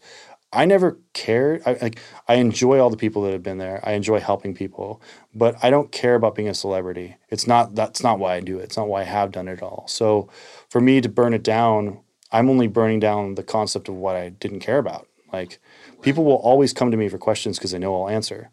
But if they hate me because I'm against the idea of Trump or against the idea of racism, or can see through stuff and actually see racism where it is, or really want to make sure that I stay healthy and keep the people around me healthy, and they hate me for that, and they don't want to ask questions, I don't need them around anyway. Yeah, good. You can really get down to it. Like, that's the logic behind that. I hear you. Well, I'm in agreement with the majority of the things that you post. Yeah. You don't have to say all, because I know there's some stuff that's probably terrible, but You know, I'm not always right. I don't claim to be, but for the most part, I really try to think before I act. And burning it down to the degree I have, you know, there's been some thought behind it. It's not just completely useless. Yeah, well, like I said, a lot of respect, man. So what's the best way if somebody wants to reach out to you to get a hold of you? Instagram. I don't usually give my phone number out because I have separated myself from the Instagram. I have always kind of separated myself from it. I used to wake up at 8 o'clock in the morning and not get out of bed till noon because I'd be answering so many questions. And I mean, it still happens like that some days, but I'll get 200-300 questions in the morning and it's like, I will answer these. I'll go through them. So Instagram is usually the way to get a hold of me. I leave my phone number for friends and family just simply so that I can have a little bit of a life and go out and not feel like I'm expecting a call from somebody and it ends up being, you know, somebody who just wants to ask me a 5-minute question. And, you know, that's everybody's got to separate their work and family life and Yeah, home you gotta life. keep yourself sane. Yeah. I don't know what sane is anymore, but I should keep myself going towards that path. There you go. So just in case somebody that's listening to this show doesn't have you saved on their Instagram, what is your Instagram? Well, I have 9. I do have, I think, 4 Instagrams that are related to cannabis, but it's breaking.dabs or Tar and Feather Farms, which is kind of more wiper information. And then I have a private page that is the there's Broken Dabs, but that's actually run by somebody else. That's run by the guy that runs the website. If you have any questions based on website issues like subscriptions overcharging or undercharging, or you can't get your username to work, you got to message broken.dabs. Then I also have Breaking Dabs Studio, which is it was kind of something I was running for a while with people that were on the website for kind of private information. But at this point, I've kind of run out of the ability and the time to work on the experiments from it. So anything that we're really currently working on is going to go on the website if it's not already up. Because the website we've kind of, since COVID, haven't really had a lot of time to work on. We spent a lot of time initially really writing. I wrote as much as I could. I wrote, 300 pages worth of information if you printed it out. But I've got a lot of stuff that I've learned since and probably some updates. My partner with it seems to think that I have updates, but I think I was a flawless person when I wrote those. But there's probably some stuff that needs to be fixed, and we're going to be working on that actually this coming week to really start bringing back the website, because since COVID, everything kind of fell apart. There's not time to work on everything we usually could. So those are the main ones. And then I also have another secondary page called Baking Dabs, which will eventually have like recipe. If I can find, I've either got a friend that's going to work on it, or if I can find somebody who really wants to do like edible tutorials for recipes, or even if you want to just send them in and I can throw them up on that page. The plan with that page was to make edible recipes for people if they want to mix their own products. I love it. That's great. Baking Dabs. And then I think I have Breaking Guitars, which is, teaching how to work on guitars. And then eventually I want to make one that's Breaking Glass, where I take all of my old glassware that I can no longer use. And you know where this is going. Rage room. Yeah. The lab rage room. Yeah. So the plan is to make it kind of like a jackass of just smashing things. Because, I've got a lot of glass where it's got a tiny crack in it, like a boiling flask. You can never fix those. If you get a crack in your boiling flask, toss it or keep it, for just getting out that energy that you need to get out sometimes. Some extracurricular fun. Yeah. When you've spent 6 years in a room full of china and you've been very careful and you're pretty much look like a bull, the idea of getting to take out some aggression on some glass later is just so relieving, so cathartic. Keep my number when you're ready for this and you need participants. Yeah. Because besides that glass, I've got all that stored, and I'm probably going to find that when I start pulling all the glassware I've got out. But we're going to go through also this next week all of my prior testing glass. And with the website, one of the other things that's going to go up is I've got the junkyard, which on the junkyard, we're going to be putting up all of my old glass, which I call it old, but it's really it's either in perfect condition or I won't sell it. So, well, yeah, you need to fuel this new broken glass. Yeah, but I also have found that if you have any chip in glass and you're working with it and you heat or cool it, it will crack. So I don't want to have somebody risk that. There's no reason to have to sell that. And yeah, we need to fuel that. But it's going to be all the glassware and everything that gets put up is going to be either from a very small setup that somebody needs for just putting, food on their plate, all the way up to professional size setups. And you can even tailor it. If you want to message me directly at breaking.dabs, we can tailor you a setup from what I have, even if you want to message me now or whenever this comes out, because I can always make somebody a system based on what they need and how much they want to spend. But if you just need some parts and whatnot, everything will be separated on there. And then the junkyard is actually, if it's not free, it will be free. And it's pretty much like a Craigslist. If you want to put up anything for sale, as long as it's not product, it has to be gear with no product in it. We're not selling liters on there, nothing like that. But if you've got gear that you want to put up, there's no money pulled out of it. It's not it's not an eBay or anything like that. I don't monitor it as much as I probably could when it comes to just making sure nobody's selling any weed on it. But for the most part, it's pretty easy to get your information if you were selling weed on there and just hand it to authorities. So don't play around with it. Yeah. I've thought about that when I was like, should I put this up? Because it really risks the ability to really transfer this. Granted, people are probably doing it on Instagram all the time, but the idea of being able to sell gear, there's no place that really does that efficiently that doesn't take money from you. And if you're trying to sell $500 in pieces of glass and they're going to take 6%, I mean, it's not worth it. Adds up. It does add up, and on both sides of it, but if you have to go to eBay and have to type in the exact words to try and find that lab piece, because I used to hunt eBay for glassware, diffusion pumps, you name it. Once I put up the information, the fact that you can find broken and used diffusion pumps online, they all disappeared. So if it's all in one place and you just have to scroll through it versus trying to type in the exact words for what you want, so much easier. Nice. So the website is Broken Dabs, correct? I believe so. It's brokendabs.com, yeah. Man, it's been fantastic talking to you. It's every single thing that we get on a topic of, you've got all the information about. So it's very easy for it to go this long. Yeah. And, tangents. Yeah, basically, I wanted to say thank you, and Breaking Dabs, thanks for coming on the Modern Extractor. Yeah, it's been fun. Thank you much. All right. Thanks again to Breaking Dabs for joining us today. You can find him on Instagram at breaking.dabs. As always, if you want to hear about something specific on this show, email me, jason@modernextractor.com. Make sure to follow the show on Instagram at @the_modern_extractor. If you guys are digging what I'm doing here, show me some love. Please leave me a review on Apple or Google Podcasts. The more subscribers and better reviews we get, the better guests I can keep booking for you here in the future. Make sure to give Eco Green Industries a call next time you need high-quality solvents or extraction-grade gas. Use promo code MODX to get hooked up with 10% off your first order.